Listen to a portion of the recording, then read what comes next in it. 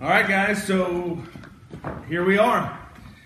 We're doing this thing, and none of us really have a choice. I'm guessing, even by Providence standards, many of you guys are probably at home underdressed at this point. That's fine. I get that. So long as you're here, that's all that really matters. The question that I've got is, who was late to your own house for this? And we're still on Providence time either way, and you got here about 10:40 or so. I'm guessing that's a few of you. But that's understandable, as long as you're here. Thanks for the laugh, Chris. Appreciate that.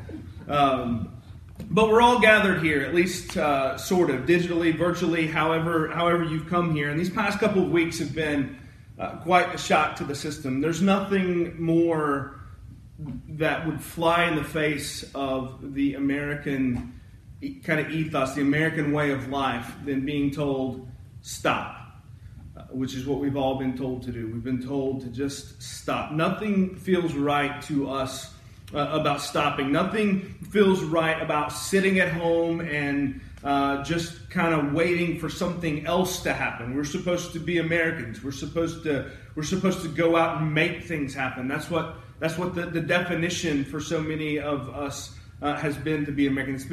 It's been ingrained in us since our youngest days that we're supposed to be people that go and make things happen. And now we sit here and we stare at what seems to be an empty calendar that is not going to be filled up at any time.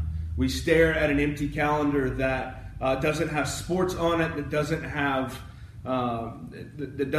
graduations on it, that doesn't have major life events that are supposed to happen. None of those are there. So what do we make of this moment? We don't have a category for it. I don't think. What do we make of these days? How do we move forward in a world where we're told, sit still? How does that work? Most days, like this one especially, I find myself kind of sitting around, looking, and just kind of shaking my head. I know I've heard so many of you use the word surreal. I guess that's the only word that fits. It doesn't seem like real life. It doesn't seem like something any of us should be dealing with. I shouldn't be talking to a camera instead of you. I should be here with you guys, shaking hands and doing awkward side hugs and drinking coffee and doing that kind of stuff. That's what I should be doing. But instead I sit here and just think, how in the world did we get to this place? And I've always wondered what it would be like to live in a moment like this. You study this stuff in history books and you wonder, how did people live in those days? How did people do those things? And yet here we are in those days. Even compared to 9/11, this just feels different. 9/11 felt like it happened to us as Americans, but it also felt like it kind of happened to those folks in New York and in Washington and Pennsylvania. It didn't. We still were kind of like watching it. But this affects all of us. None of us will escape the effects of what we're dealing with now. Even more so than just being shuttered in your house for a few days. What for those of you here in Jefferson County was spring break. Even more so than that, the coming days are going to impact all of us, either through infection with the virus or through the economic impact that this is going to carry. I already know of a couple of folks within the Providence family that have lost jobs. I know of people that have been told go home until further notice. I know of students that have no idea what the next few days and weeks and months hold for them. And that has ripple effects for all of us. And so we're, as best I can tell, only a few days into something that's going to last months. And we've already begun to feel the impact. So how do we get through these things? How do we press on through these things? And I'll go ahead and tell you, this message that I'm giving today is going to be kind of heavy, but I think it's an important one as we get things rolling here with this new reality that we have. And we've got a new series. We'll start next week. Things won't be quite as heavy going forward, but I think it's important that we talk about the reality that we're all dealing with. So how do we come to grips with it? For the first time in many of our lives, we're going to be forced to sit down and come to terms with questions that we'd rather not deal with. We're going to be forced to sit down and come to terms with things that we would like to pretend don't exist. And in the midst of a national crisis that has no real end in sight, every day will get a little bit harder. And it will be harder and harder to pretend that everything's okay. You see, most of us go through life pretending that everything's okay, pretending that everything is all right, or at least trying to convince ourselves that everything is okay and everything is all right, and that we have some semblance of control. But we talk about that a lot here at Providence, that control is really just a phone call away from being a shattered illusion, and in this case, apparently a press conference away from being a shattered illusion for us. We do all that we can to avoid suffering, to avoid our own suffering, to avoid seeing those that we love suffer. And yet here we are, suffering ourselves, watching our friends suffer, watching the world suffer. And so here's my goal for the next few minutes as we go through a couple of different texts. We're going to be in Genesis 3, and then we're going to be in Romans chapter 8. So if you want to open it up, you can do that. Genesis 3, and then Romans 8. And here's my goal for the next few minutes. I want to give you a dose of theology. But again, I hope that doesn't scare you away. We've done that a few times here the last few weeks at Providence. And the reason why that I want to do this is because in our secular leaning, if not entirely secular at this point, culture, materialistic kind of religion that occupies most of American Christianity, it's not ready for this moment.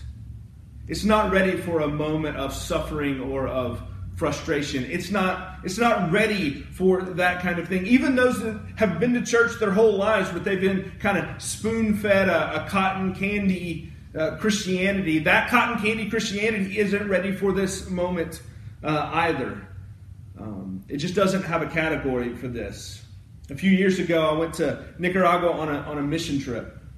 And I had to do one of the strangest things I've ever done in my life up to that point. I think what I'm doing right now would qualify there now. But one of the strangest things I'd ever had to do at that point is I had to preach a 5-minute sermon. That's it. 5 minutes. But it was 5 minutes off the cuff, and it was 5 minutes in a house with about 10 to 15 people in it, and it was 5 minutes with a translator. So it was everything that I'm not used to. Having to work through a translator in a house and doing it completely off the cuff. And let me just tell you, that was an awful sermon. But the interpreter I had was great. He was wonderful. I said some kind of half-hearted lines trying to fumble my way through something, opened up my Bible, read as much of it as I could because that was easier. He opened his Bible and read some in Spanish. And I read through these kind of half-hearted or made some kind of half-hearted applications. And as I was making those applications, there was nothing that I said that was funny. But then after the interpreter got done interpreting my message, people would laugh. I didn't understand what was going on. It didn't make any sense to me at all why they were laughing. I knew a little bit of Spanish, and what I could tell is that this interpreter was taking what I was saying, and then he was kind of massaging it a little bit, and he was then beginning to communicate in their language in a way that would connect to their hearts and help them to understand the sense of what I was trying to get across. I could tell that he was retranslating it in a way that was compelling and that was there to get their attention and really kind of help get some of my awkwardness out of the way. A good translator can do that. A good translator can restate a less than clear statement into one that makes sense and connects with our hearts. That's what good theology does. Good theology is a translator for us in the midst of this world. It takes the sometimes obscure, sometimes confusing, sometimes painful, messy world that we see around us. It takes things like COVID-19 and a bad economy, and it takes these things that we're living in, and it translates those things for us. It puts it in words that we can understand and in something that will connect to our hearts. And when it does, it will connect deeply with our hearts. It will connect with those of our children. It will connect with those of a world that is desperate for answers, that we'll be desperate to find something that will make sense of what we're watching and what we're experiencing. So here we go. Let's do this and let's dive in. How do we translate what we're seeing right now? We're going to go all the way back to the beginning, Genesis chapter 3. We go back to the beginning where all was right, and then it all went very wrong. In Genesis 3, we have the account of the fall. For the sake of time, I'm not going to read through the full account of the fall. You guys can do this. If you're at home, this would be a great thing for you to be able to open up your Jesus Storybook Bibles and go through with your kids whenever we're done here. A great thing to be able to apply this and help them kind of gain a little bit of an interpreter for themselves. But I don't want to read all of it, but you know the story. The serpent shows up, tempts Eve with the forbidden fruit. Eve gives the fruit to Adam. They both eat, and that is what's known as the fall of man. That is the first sin. That is where sin enters into our world. Now, before this moment, there was no death, there was no sickness. All was right in the world in perfect harmony. As God himself had said, it was all very good. And then they took a bite. And I want to read for you an account of what happened after they took a bite. Specifically, I want you to hear what God said to Adam. Whenever God shows back up, finds them hiding, and he says, all right, here's some of the repercussions that's going to happen from what you've done. So Genesis chapter 3, verse 17. And to Adam he said, because you have listened to the voice of your wife, and have eaten of the tree of which I commanded you, you shall not eat of it. Cursed is the ground because of you. In pain you shall eat of it all the days of your life. Thorns and thistles it shall bring forth for you. And you shall eat the plants of the field. By the sweat of your face you shall eat bread, till you return to the ground. For out of it you were taken, for you are dust, and to dust you shall return. I want to draw in on one specific part of that curse. I want you to see what happens there. God's curse is given to Adam, but his curse, unlike the one that's given to the serpent, unlike the one that's given to Eve, doesn't just apply to men in general. It applies to all of creation. It's for all creation. And now what it says is that the ground itself is cursed because of Adam and Eve's sin. Things that were easy have now become hard. Things that came with joy and flourished easily now come by blood, sweat, tears, and frustration. The world we are living in now is broken by that fall. That's our first interpretive guideline that we're going to need in the midst of all of this. The world is broken by the fall. When we look around at a virus that's taking over the world, quite literally taking over the world, we don't have to look far to see something that is bringing with it struggle and suffering and death. And we can say we know why this is happening. It's happening because this world has been broken by sin. Because this world is not how it's supposed to be. The theologians have a term for this. It's a term called total depravity. Now, we could talk for a long time about all the implications of that term, and it doesn't mean that everything is as depraved as it could be. Everything is not completely depraved or completely wicked or evil. That's not what it means. What it means is that the moment that sin entered the world, everything on some level was broken. There's nothing that escapes the effects of sin. Nothing. And clearly, death and disease are a part of that. I want you to turn with me now to Romans chapter 8. Romans chapter 8. Paul is going to pick up on this idea of creation being cursed. He's going to pull right from Adam's curse there in Genesis chapter 3, and he's going to help us to interpret it. He's going to help us to understand what it means for us today. So Romans chapter 8, verse 20 through 22, and I'll stop there for a second and then I'll finish it out. Romans 8, 20 through 22. For the creation was subject to futility, not willingly, but because of him who subjected it, in hope that the creation itself will be set free from its bondage to corruption and obtain the freedom of the glory of the children of God. For we know the whole creation has been groaning together in the pains of childbirth until now. So now we feel that. We feel those pains. We feel that corruption, that groaning. Creation, the world we live in, our very bodies are groaning under the strain and the weight of sin and of brokenness. And I want you to see what Paul does here, though. And I want you to see this, because this will be what we will need to hold on to. Frankly, this is what we need to hold on to long after what we're going through is over with. But certainly in the days ahead, this is something we will have to hold on to. He gives us a little clue about how we make sense of all of this. Yes, this world is broken. Yes, it is messed up. Yes, it is full of all kinds of things we wish did not exist. But it is done so in the hope that one day all would be made right again. That one day it would be free from corruption and decay and suffering that we see everywhere. We are not left without hope.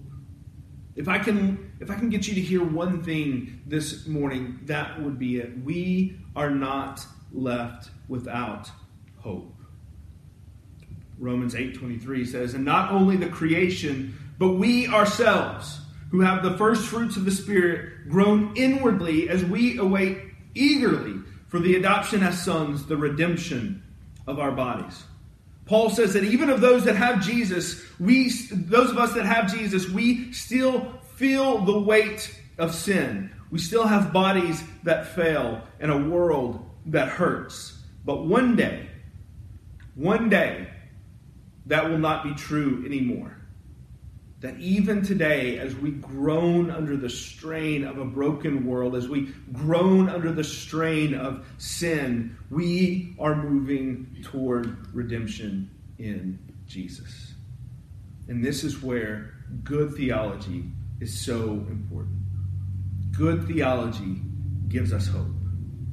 Bad theology leads us to do dumb things like sowing seeds of faith that will make everything better, or buying some water that's supposed to fix everything, or putting all of our hope in science to fix everything, or putting all of our hope in our finances to fix everything, or putting all of our hope in our spouse and our kids to fix everything.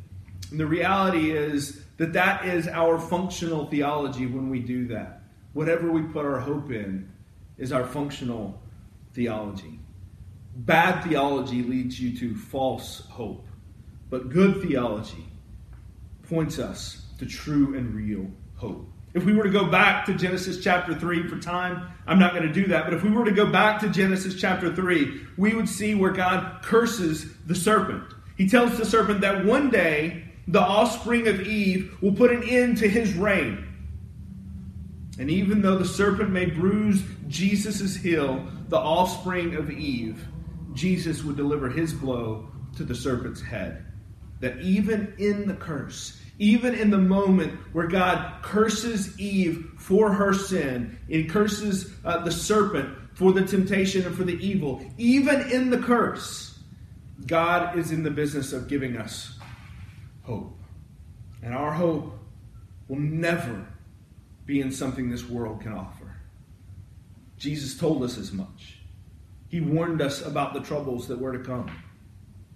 In John chapter 16, verse 33, Jesus says, I have said these things to you, that in me you may have peace. In the world you will have tribulation, but take heart. I have overcome the world. This time, this stuff that we're dealing with, it will pass eventually. By God's grace, you guys will join me back here in this place, and we will sing louder than we ever have before. This moment will pass. History will judge whether we have reacted appropriately or if we have over or underreacted to this virus. I don't know. I'm not a doctor, and to be honest with you, I'm not 100% sure the doctors know, because all they are doing is they are making assumptions. They're making models based off of data that's based off of assumptions and trying to make the best decisions that they can. I don't know the answer there. But regardless, what I do know Virus or no virus, in this world we will have trouble. If you have bad theology, it will ultimately lead you to despair, because the things of this world will slip through your hands. Or you will have good theology. And that good theology will help us to interpret correctly what we see. And what we see is a world that is passing away, a world that's subject to sin, but a world that's subject in hope that will drive us to Jesus. And that good theology will give us a hope unlike anything else this world has, a hope that is unshakable. Why? Because Jesus has overcome the world. And when he says that he has overcome the world, what he means is he has overcome sickness and death. He's not just overcome the frustrations of our lives. He's not just overcome those that would come against us. He's overcome everything that was broken in the fall. He's overcome it all. So as I close here, as I wrap this up, I have no idea who's watching this thing at home. I have no idea how this thing is working for us. But if you're watching this, if you're listening, consider what hope you have today. Take some time in the next few minutes whenever we wrap things up, over the next few days, whenever you're sitting at home and whenever you're doing your laundry or whatever else it is that you have going on. Ask some honest questions about your heart. What have you put your hope in? Is your hope in Jesus? Or is your hope in something that will ultimately pass away? Parents, talk to your kids this week. Ask them about their hope. They may not have that vocabulary. They may not know how to interpret things that way. Help them. Be their interpreter for them. Take the time you have now, over the next few minutes, the next few hours, the next few days, and reflect. Consider what it means that Jesus has overcome the world. I'm going to pray for us now. We're going to sing a few more songs here in just a few minutes. Take some time, pray at home. You can pray along with me. You can pray with your family there. You can pray if you're alone watching. We're going to pray, and we're going to celebrate what God has done through Jesus. And we're going to ask that he would give us hope in these days. And that we would be able to see what he has already given us in his Son. So let's pray. Father, we confess that far too often we chase after lesser gods. We chase after things that promise so much hope, but like Adam, like Eve, we have been deceived. Father, I pray that in these days our theology would not fail us, because our theology is based off of half-truths, lies, and comfort. But in these days our theology would be a comfort to us. That in these days our theology would embolden us to share the message of hope that only Christians have. Father, we thank you, even now as we look just a few weeks from now to Easter, that on this Sunday, even though we don't gather together physically, that we still celebrate Easter Sunday today when death was conquered. When your Son rose from the grave and demonstrated his authority, that he has overcome the world.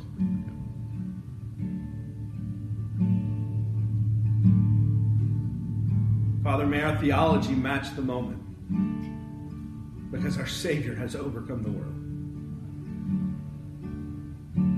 It's in Christ's name we pray.